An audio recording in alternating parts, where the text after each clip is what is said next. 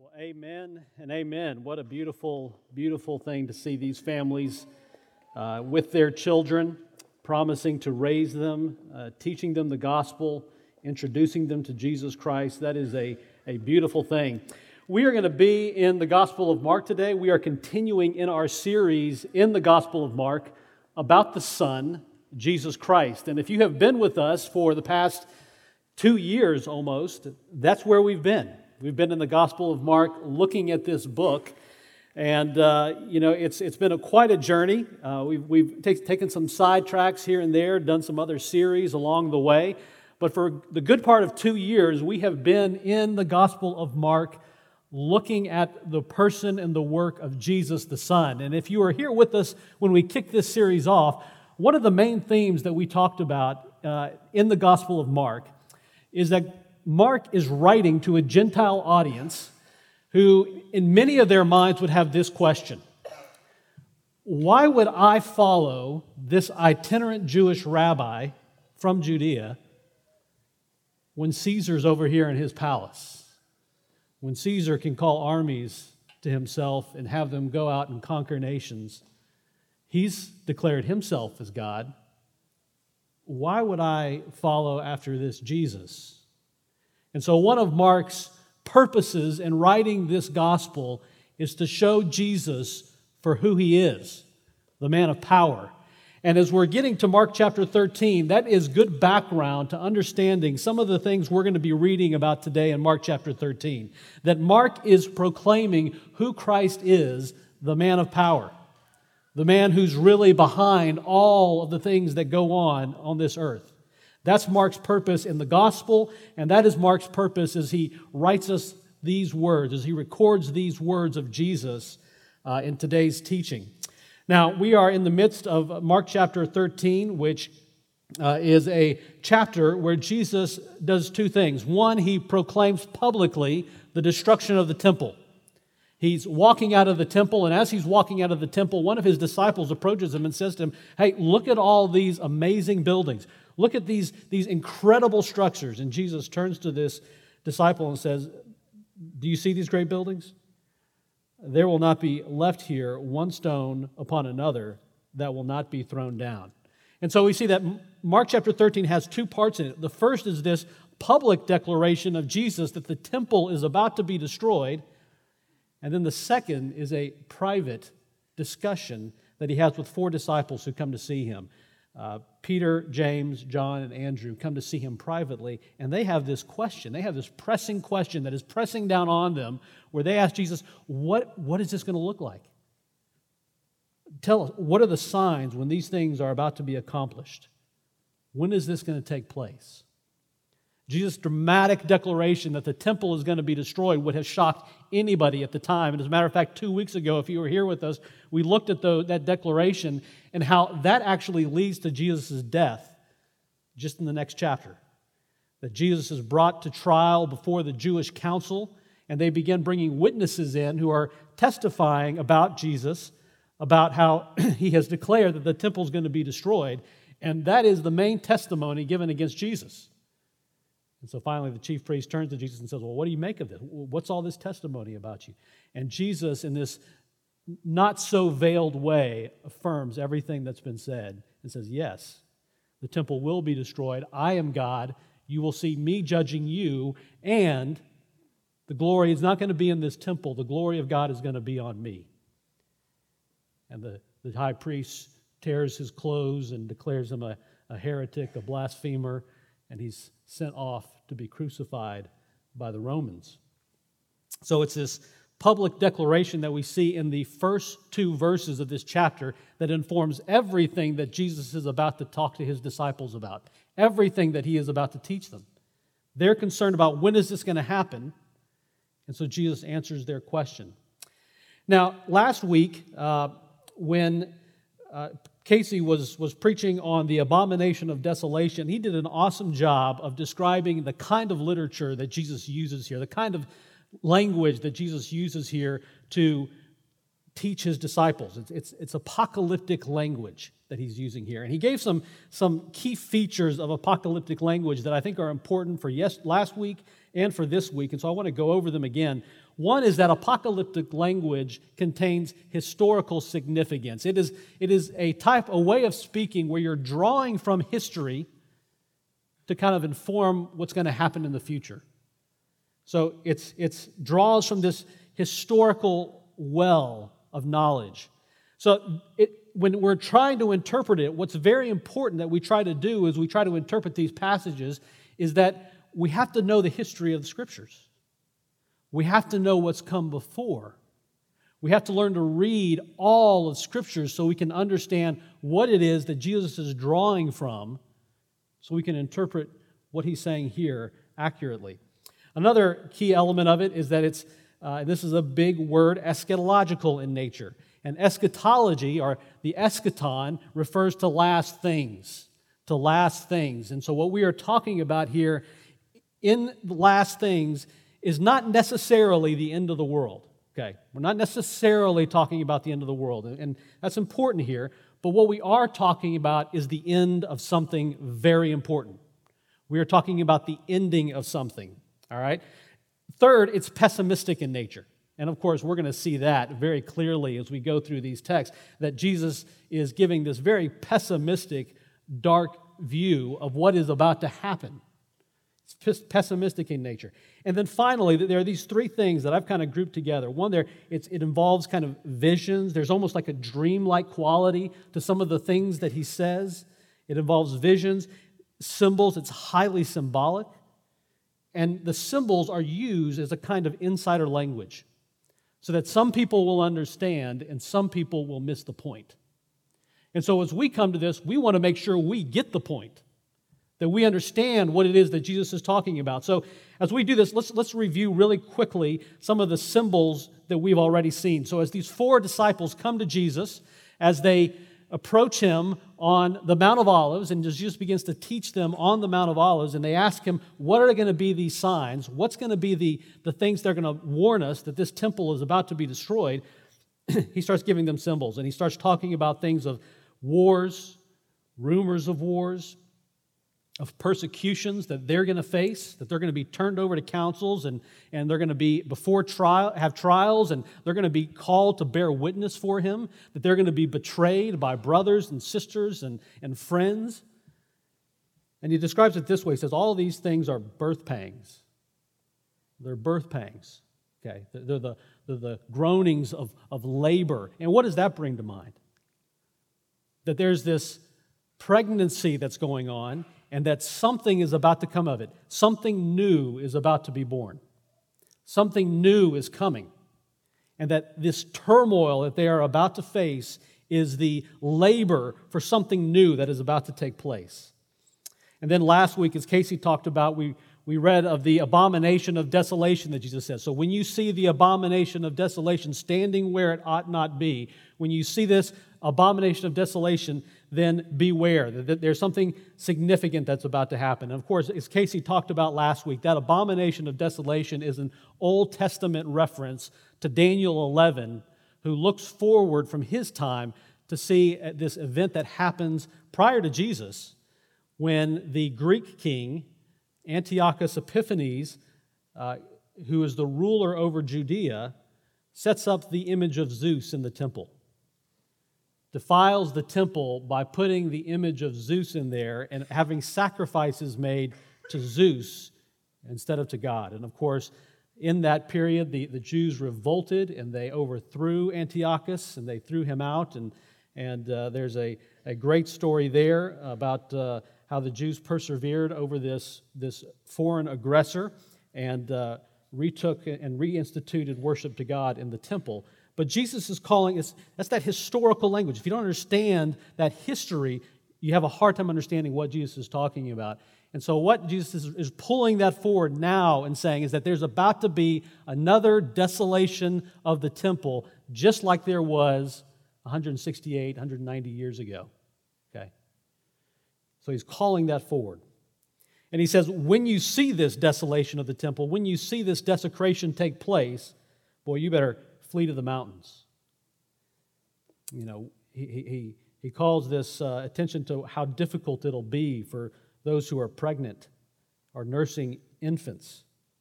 He claims that it's going to be it will be the worst tribulation that has ever occurred on the planet. There will be suffering untold. And one of the things he calls out is that there will be these false prophets all over the place, false Christs, people saying, I'm the Messiah. He's not saying that these are people that are going to say, I'm Jesus Christ. These aren't people who are going to be saying, look, I've come back, I'm Jesus. These are people who are going to be saying, I'm the one who God foretold of long ago. I am the Messiah. I'm going to lead the Jewish people onto prominence in the world. I'm going to overthrow the Romans. Follow me. That there's going to be people who are going to be claiming that they are the ones that they should be followed, not Jesus Christ. So the picture painted by these signs and symbols is very bleak. It's very pessimistic. It's soberingly, shockingly bleak. What Jesus is doing here as he's talking to his disciples is he's being a good pastor. He's being a good pastor to them. And here's why. He knows what they're about to face. He knows what they're about to experience in their own life. And he is preparing them for that reality and offering them encouragement about how they should respond in that reality. That's Jesus' purpose in this entire chapter, is to encourage his disciples, his future apostles, about what they are going to face. And so as we understand that, I think it's important to understand what the disciples faced, what the apostles faced in their lifetime. Of course, shortly after this passage, Jesus is put on trial. He is put to death. He dies. And then the resurrection happens. And for a period of about 40 days after the resurrection, Jesus is with them. And again, that 40 days is a period of strengthening for the apostles for about what they're about to face. All right, so there's this short period of 40 days where Jesus returns after his resurrection, and the disciples are strengthened. They get to spend time with him, be taught by him, and they're encouraged for the time to come. Because immediately after Jesus ascends back into heaven, persecution faces and dogs the church at every single step. The first persecution is from 30 AD to 64 AD, right after Jesus' death and resurrection. For about 30 years, a great Jewish persecution comes upon the church. The Jews, or the Christians, these new Christians are hunted down and stoned wherever they're found. They're imprisoned. They're kicked out of temples. They're kicked out of the synagogues. They're not allowed to worship with the real Jews, with the people who aren't heretics. We even see Christians killed, and one of the main characters in this early Jewish persecution is the character Saul of Tarsus, who finds himself capturing Christians, committing them to prison, probably to death, is there at the stoning of Stephen, the first Christian martyr, consenting to his death, until finally he sees the risen Christ on the road to Damascus and becomes a Christian himself. And then his life is filled with this persecution. He goes from place to place. He gets stoned. He is imprisoned all over the place. Half of his letters that he writes to the church are from prison. He faces this persecution himself. During this period, you'll notice one of the things that Paul does is he actually appeals to the Roman government for help. When he is caught and he's in trouble and he's imprisoned, he'll often appeal to the Roman governor as a Roman citizen. He was a Roman citizen to help him in this period of time. And there was this, during this first 30 years of persecution, the Romans were actually helping the Christians. But that ended in 64 AD. In 64 AD, the Roman Emperor Nero was ruling, and a great fire breaks out in Rome, and he blames Christians for it. To escape the political liability himself, he has to find a scapegoat, so he blames Christians. And one of the most intense persecutions ever to come against the church happens at that time. As a matter of fact, it's so intense that Christians are captured throughout the empire. They're killed, they're martyred because they refuse to say that Caesar, Nero, is God instead of Jesus is God. They're sent to the Colosseum where they're attacked by wild beasts for the entertainment of the crowds. They're used as human torches to light the ways in the city. Matter of fact, Nero himself earns the nickname the Beast, because he'll often have Christians tied up at parties that he'll throw for his friends, where he will have them attacked by beasts for the entertainment of his friends. The persecution is so bad that both Peter and Paul are killed in this persecution in about 66 AD. Paul is reported to have been killed just outside of Rome after he's tried as a Christian. And Peter, who it's also said was crucified in Rome by Nero. And so this intense persecution breaks out against the church. In 66 AD, just to give you more of a feel for what the apostles would have experienced, what these men who are talking to Jesus would have experienced, in 66 AD, the Roman governor in Judea raids the temple, and he steals all the temple treasures out of the temple. And this causes an uprising in Judea. The great Jewish revolt happens, and they kick out the Romans.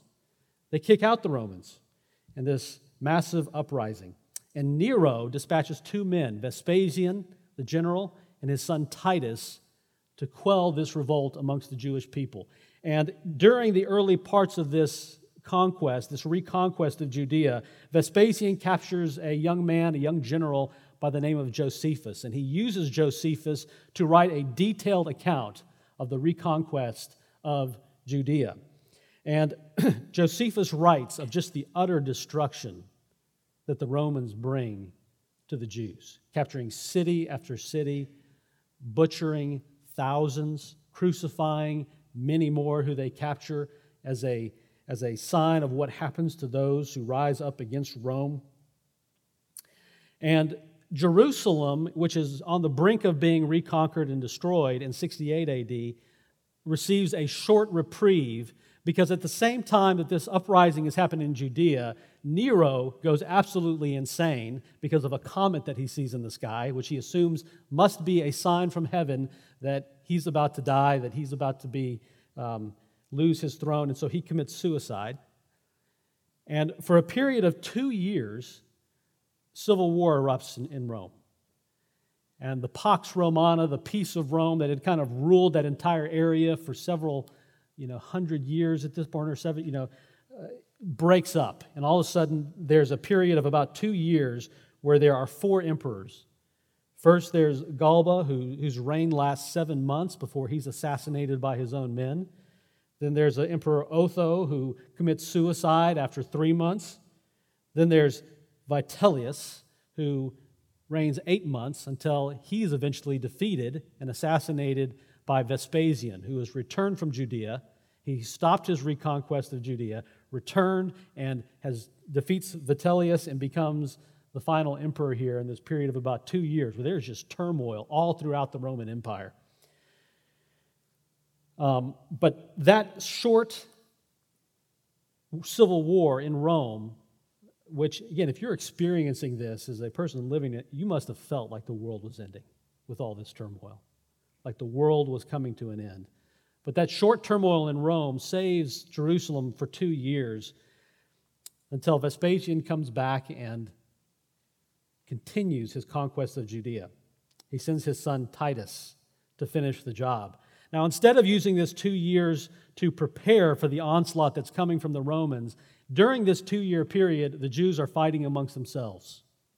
And there are mainly 2 parties who are doing this. The Zealots are fighting against the party of the priests. The high priest has his own group, and they are at odds with the Zealots, who are this group who wants to fully and finally throw off the shackles of Rome and start their conquest of the world, which they think God has given them cause to believe that they can conquer the world.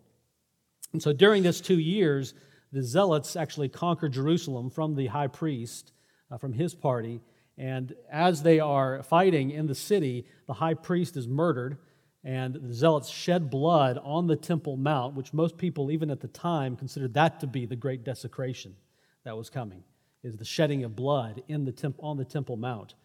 And so the Zealots do this, and in the fighting, right before the Romans show up again, somehow all of the grain in Jerusalem, all the storehouses of grain in Jerusalem, and there was 6 years worth of grain, are burned up in the fighting. And so when the Romans finally show up, Jerusalem is horribly prepared for a siege. And a famine immediately ensues when the Romans surround the city. And Josephus writes of just the terrible suffering of the people, as not only are they beset by war, by invaders who were trying to take the city, but the city literally starves to death. The city literally starves to death.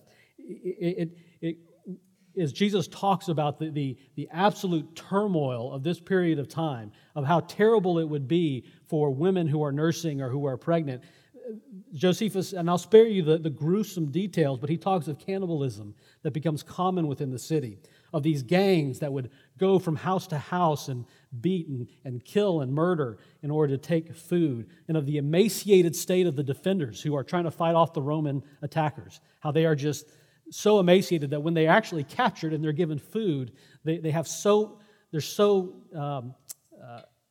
decrepit that they die from eating the food. That's how terrible it is. The Romans slowly conquer the city. They conquer the outer wall. Then they conquer the inner wall of the city until finally all of the defenders are huddled up upon the Temple Mount. They're huddled on the Temple Mount as the last line of defense. This great build, remember these, at the beginning, Jesus proclaimed that his disciple comes to him and says, look at these great buildings. Look at these amazing buildings. Everybody's huddled into these great buildings now as the last line of defense against the Romans. And then Josephus writes of this false prophet that appears. And the false prophet begins promising the people that God is just about to deliver us, giving them false hope. And that false hope prevents most of the people from surrendering. Titus offers them to surrender, and he will be merciful. He won't kill most of them, and he promises this great mercy if they just surrender. But this false prophet prevents most of them from surrendering. And so shortly thereafter, the Romans take the Temple Mount. This great slaughter ensues. The Romans bring in their standards to the temple, their images of the emperor who they consider to be their god. The temple is fully and finally defiled, and then the Romans burn it all to the ground. Burn it all to the ground and tear stone from stone. All that history is important for this reason. That is what the apostles actually faced. That's what they actually faced. You know, we here in Houston have faced our own difficulties, this year as a city with the flooding. As terrible as that was, as disassociating as that was, as much as that threw us off our game, as much suffering as we saw in this city, I don't know if we can even imagine the type of suffering that was going on in these events. It's impossible to really grasp that. But that is what the apostles would face. And all of the apostles, all of those disciples, each one of these men, Peter, James, and Andrew, all of them died during this great turmoil. The only one who survived was John. John is the only one to live past the time of the temple's destruction. So Jesus knew they were going to be facing this. He knew they were going to be facing this darkness, and so he's being pastoral to them. He's saying, I want to encourage you because I know what you will see.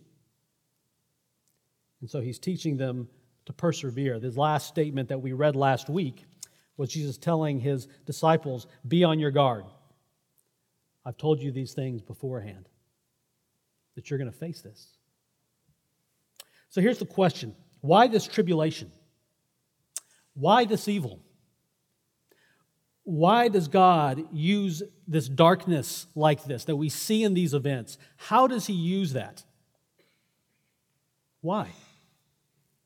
I think the next few passages, the passages we're going to read through clearly today, give us a hint as to how God uses darkness like this for his purposes. You see, the main point is this. God uses the darkness of evil so that we can see the light and the goodness of Jesus Christ. That's God's use for evil, is as a backdrop to the light. You know, if I wanted to paint a picture of a lighthouse, I could paint a picture of it on a bright and sunny day. And you can probably find many pictures of beautiful lighthouses on a bright and sunny day. But if I wanted to show you the purpose of a lighthouse, I'd paint a picture of it against the darkest night. Against a dark and stormy night with the light shining out, warning the ships of the rocks ahead. When God wants to show the light, when He wants to show His goodness, it is often against the backdrop of the darkest night. And we see here in the judgment upon Jerusalem that what the promise is the light is coming, is that we will see the light. Let's look at verses 24 through 25 in chapter 13. But in those days, after that tribulation, the sun will be darkened, and the moon will not give its light. And the stars will be falling from heaven, and the powers in the heavens will be shaken. See, here literally someone turns off the lights. The sun and the moon and the stars, somebody literally turns off the lights. And as we think of these astronomical signs, on a first impression, what most people kind of look at when they see these things is they see, well, we must be thinking of eclipses, maybe something happening to the moon, maybe a comet. I remember in the late 90s, one of my favorite movies was the movie Armageddon. How many people, saw that in the late 90s? Where the main theme is this comet is coming towards Earth. And Ben Affleck and Bruce Willis have to save us all, what a promo for the oil industry that is. It takes oil drillers to outdo NASA scientists to make sure they can save us all with a nuclear bomb and blow up the comet, because that's how we're going to be saved from Armageddon. That's the kind of imagery that people kind of default on and think on when they see these verses, but that's not what Jesus is talking about here. That's not what Jesus is talking about here. This is one of those areas where we have to learn to read the Bible and use its symbols and understand its symbols. You see, this is the insider language that we were talking about, the insider language. If you recall back to the Old Testament, let me just give you one example here from the Old Testament. In the Old Testament, do you remember the person of Joseph? Joseph and his coat of many colors? Remember that guy? And you remember one of the reasons why his brothers were so jealous at him was because his father gave him that coat. But that wasn't the only reason.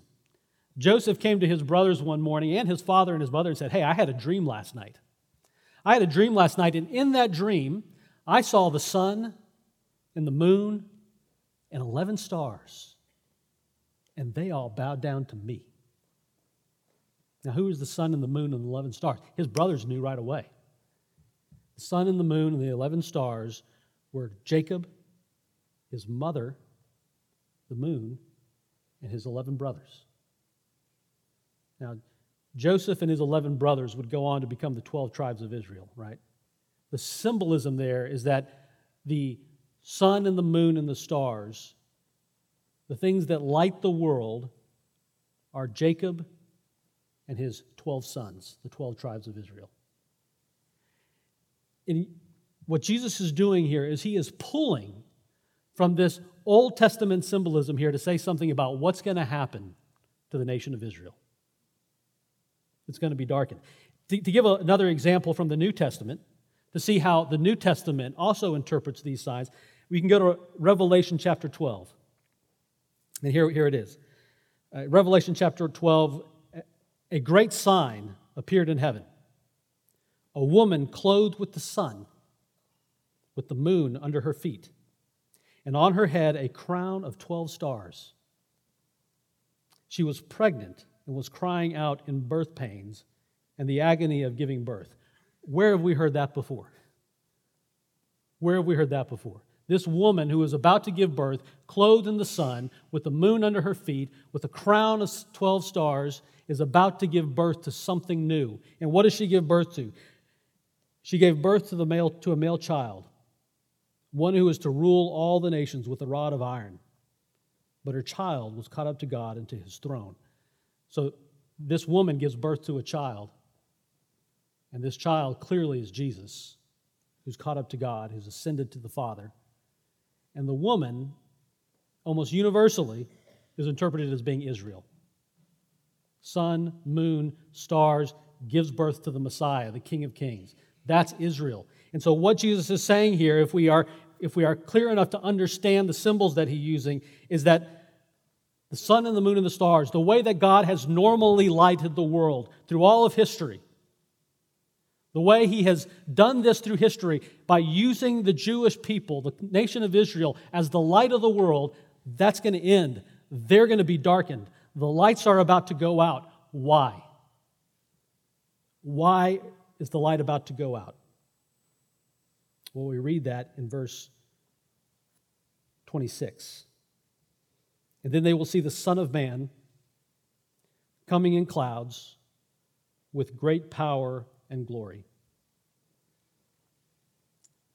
Because Jesus is appearing. You know that point when you go see a play? You go to see a play, and before the play, before the performance, everybody's kind of milling about the auditorium, and the lights are up. The lights are up. But what happens when the show's about to begin? The lights go down, and all the attention is focused on one place. And that's what's happening here. The lights are about to go out so that Jesus can be seen for who he is.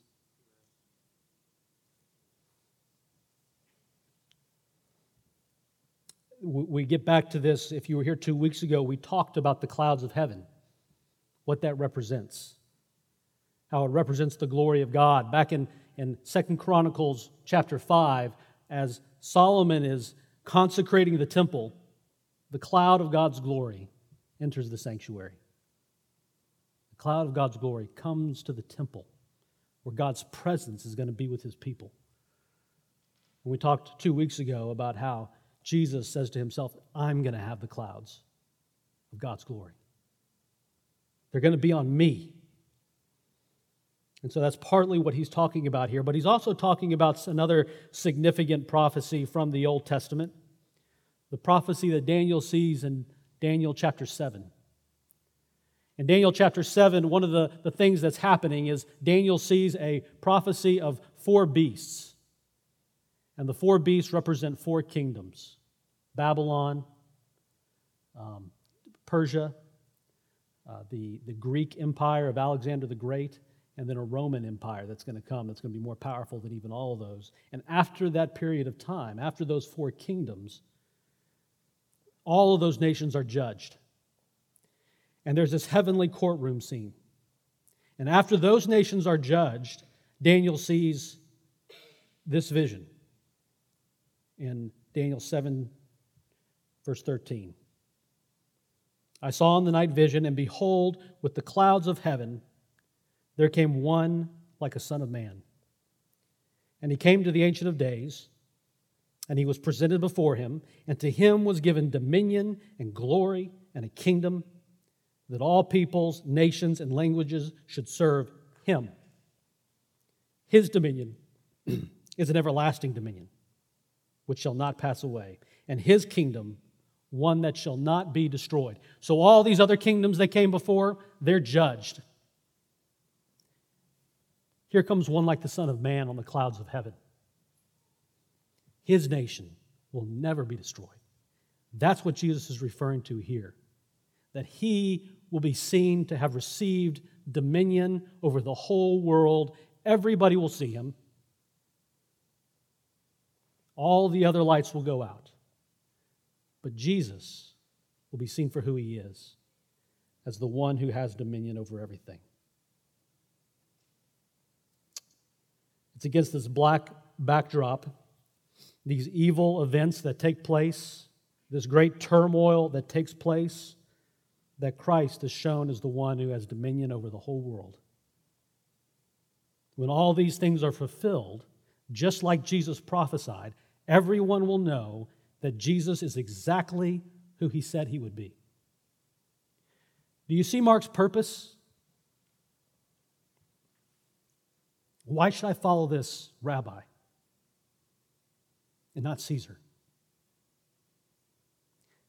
Because when Jesus' prophecy are fulfilled, you'll see who he is. You'll know him as the man of power. And you will worship him.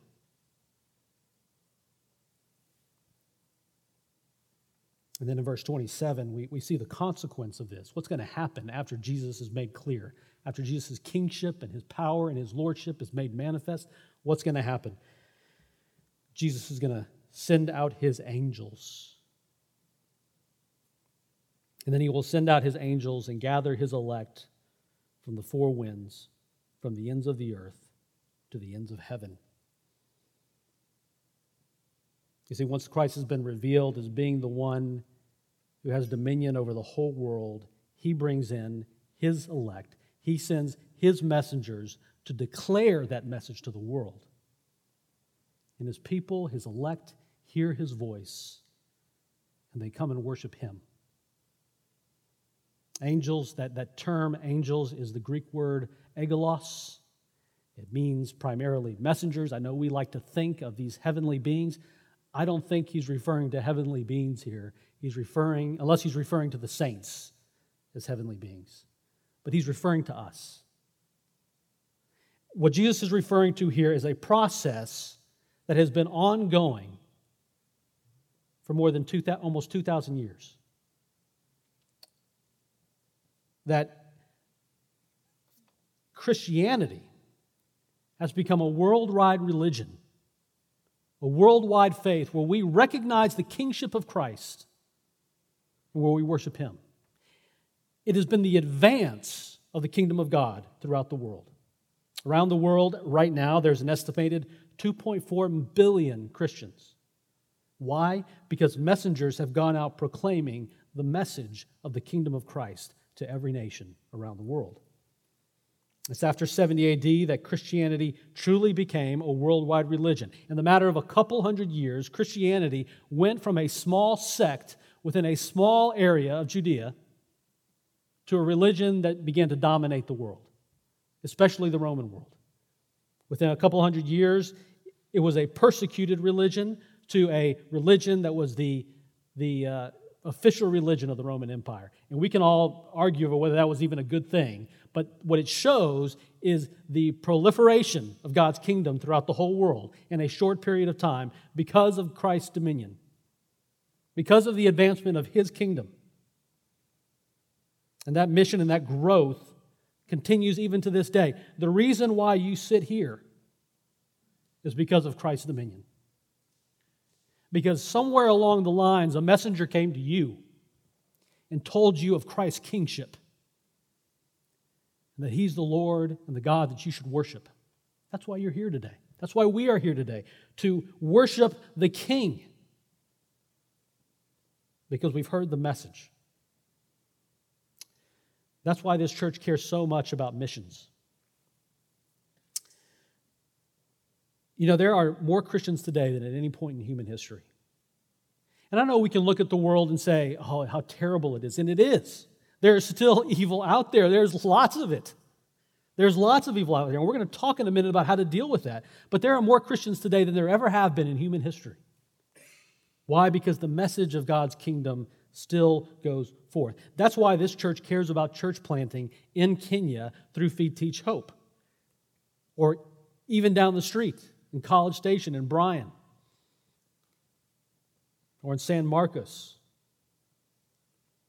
That's why we promote organizations like Compassion that go into third world countries and that take care of kids in the hopes of bringing them the gospel and expanding the kingdom of God, bringing them the message of the lordship and the kingship of Jesus Christ. That's why we have 2 missionaries here who are preparing to go to China and who our church is supporting. You know, China is going to be, by many accounts, the largest Christian nation in the world, if not already, within the next decade. The kingdom of Christ continues to expand into the world, and that is something to be encouraged about as we see that happening. So let's finish up here in these last few verses here. From the fig tree, learn its lessons. As soon as its branches become tender and puts out its leaves, you know that summer is near. So also, when you see these things taking place, you know that He is near at the very gates. So here Jesus is telling His disciples here, when you see these things, it's almost time. I've given you the signs. When you see them, it's like the ripe fig tree. You know that the time is near. And who is at the gates? I'm at the gates. I'm at the gates. It's really important to understand what Jesus is saying here. I think it's crucial that we get this. Well, the gates He's talking about are the gates of Jerusalem. The gates He's talking about are the gates of Jerusalem. He's talking about the destruction of Jerusalem. And what He is saying here is that when you see these signs, know that I have come in judgment. I know it's going to be the Roman armies that are surrounding Jerusalem, but know that I have come in judgment. You see, we're going to talk about how this relates to us in a minute, but we cannot miss the fact that Jesus, apart from being our Redeemer, is also the judge of the world. In Revelation chapter 19, in one of my favorite verses in Scripture, in Revelation chapter 19, Jesus is revealed from heaven. The Apostle John, who would have witnessed all of this, writes this, "Then I saw heaven opened, and behold, a white horse. The one sitting on it is called Faithful and True. And in righteousness He judges, and He makes war." This Jesus comes in judgment. It's been given to Him to judge the world, and when He says to His disciples, it's going to be me at the gates, He tells them, don't make a mistake, I have come in judgment. I know it may look like the Romans, but it's me. I'm behind all of it. I have been given dominion. And then He says this, and this is how we know that Jesus is not talking about some future far-off date, something in the far distant future to us, but He's talking about something very near to these disciples' times. He says this, "Truly I say to you, this generation will not pass away until all of these things take place." A generation in the Jewish mind is 40 years. 40 years. So Jesus is saying, He's guaranteeing it, and He guarantees it in the very next verse, heaven and earth will pass away, but my words will not pass away. Jesus is guaranteeing that in 40 years, you're going to see who I am. And He's talking to His disciples who are going to go through this incredible turmoil, and probably specifically talking to John, who in his mind is going to wonder, what in the world is happening here? But He's telling John, all of these things will happen, and you will see who I am, and it will happen before this generation has passed away. And it does happen in 70 AD. What Jesus is promising here, and I think it's an important promise to understand, is that His words, His promises, are more real than the ground beneath your feet. They're more stable than the seat you're sitting on. They're more real than the world around you. Do not neglect them. So here's how we apply this to us. Because Jesus' statements are not to us. They are encouragement to His disciples. But how do we take them? How do we understand them? How do we understand how God uses these terrible events for His good purposes? And what I think we have to understand is we have to have a great definition of goodness. And here it is. Very simple. God is good. God is good. And evil is the absence of God's perfect goodness. Evil is the absence of God's perfect goodness. When you suffer evil, it is a taste of hell. It is a taste of what it would look like without God, of what this existence would be without God. It's a taste of hell. God uses evil in these two ways. I'm going to spell it out for you this way. God uses evil in one of two ways, either as judgment on the unbeliever, and I'll explain how he does that in a minute, or correction and revelation to the believer. Correction and revelation to the believer. You see, judgment on the unbeliever happens like this. Because we experience evil when God removes good that he has already given by his grace. Now, I want you to think about this for a moment. I want you to think how this would work. God has given you everything that you have. He's given you everything that you have. I was talking to my daughter the other day, and we were talking about the consequences of sin. And, we were talking, there's a very difficult thing that we have to raise with our children, isn't it? That sin brings death. Sin brings death. And why does sin bring death? It's because when we are judged by God to be below his standard, to have sinned, God is totally just to take every good thing that he's already given away from us. And I was talking to my daughter about that, and I was like, can you imagine that? I mean, think of all the good things that God has given to you. Think of all of them. And what would it be like if God were to take all those away? And she thought about it, and she said, her comment on it was like, wow, man, if he took away everything, I'd just be sitting outside on the pavement, on the concrete. And I thought, close. Except there wouldn't be any concrete. There wouldn't be any you. If God took every good thing away from you, you'd have nothing. You'd be nothing. Evil is the removal of the grace of God that he has already given to us. We see that all over this passage today. Jerusalem, which had been given so many blessings by God, the Israelites who had been given so many blessings, had so much that God had given to them, including their great city, their wonderful temple, safety and security, and all of a sudden, God begins to remove all of those things from them. And they're gone. No more security, no more power, no more safety, no more health, no more life. The last thing that they have to hold on to at some level as they're all clustered there on the Temple Mount is hope. But it's a false hope because it's from a false prophet. And then finally, that hope is taken from them. Ultimate judgment is the removal of all of God's blessings.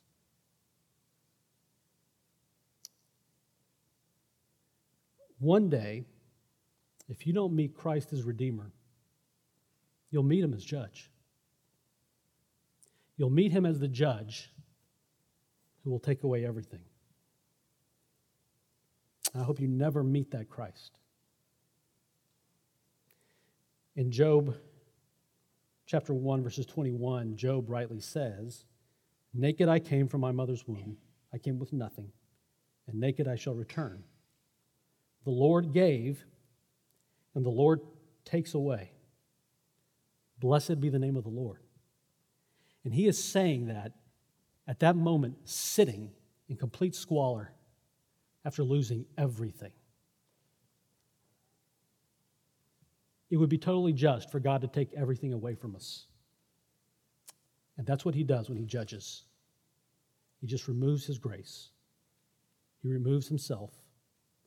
He removes his goodness. That's one purpose that God uses evil for. The next purpose he uses his evil for, not his evil, he uses evil for, is for correction and revelation to the believer. You see, here's the important point about today. The apostles experienced everything that the Jews experienced in the destruction of Jerusalem. Did you get that? The apostles experienced all of the same suffering, all of the same problems that the Jews did in the destruction of Israel. They experienced the same hardship, the same struggle, the same persecution, and in all their cases, except for John, they experienced the same death, a horrible death. But what is the difference? What is the difference? In their suffering, they saw Christ. They retained their hope to the end. They could lose security, they could lose health, they could lose power, safety, even life. They could have the same taste of hell that everybody else does that suffers evil in this life. But they could never lose God, the promises of Christ. They could never lose hope. And here's the effect of that. Paul talks about the effect of that in 2 Corinthians chapter 4, verses 8 through 12. He says, "We are afflicted in every way, but not crushed. Perplexed, but not driven to despair. Persecuted, but not forsaken. Struck down, but not destroyed. Always carrying in the body the death of Jesus, so that the life of Jesus might also be manifested in our bodies. For we who live are always given over to death for Jesus' sake, so that the life of Jesus may also be manifested in our mortal flesh. So death is at work in us, but life in you." You see, what the apostle knows is that he can go through the same suffering as anybody else, but he knows he has hope. It's not to death.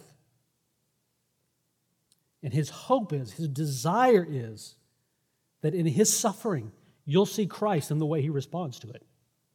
That you will see his hope. That he would be reminded that his only hope is in Christ. That's the response of the Christian. What I hope for you is that you never lose hope. My prayer for you is that you never lose hope, no matter what life throws at you. You lose a job, do not lose hope. You lose a house in a flood, do not lose hope. Christ was your only hope. You get that diagnosis of a sickness, do not lose hope. Christ is your only hope. Marriage is falling apart. An affair in your marriage that's destroying your family. Don't lose hope. Christ was always your only hope. Lose a child, don't lose hope. I mean, if there's anything that shows the goodness of God, it's our children, you know? As a parent, what a great gift. Such a great gift that when it's taken away, we almost don't want to live anymore, having tasted something so good. But we can't lose hope because we still have the giver. We still have the giver of that good gift and so many more that we've been promised. We don't lose hope. Persecution, wars, no matter how bleak the backdrop of this world, we don't lose hope. Never lose hope. My prayer for you is that in the darkness, you'll long for Christ. You'll long for the light. You'll give thanks for your promised salvation. Proclaim the gospel in the midst of darkness. You see, the main difference between the people of God in this world and the world is this: the ability to endure the darkness and proclaim the light. We don't deny evil. We acknowledge it as a taste of hell that it is. And we point people towards the light, towards heaven.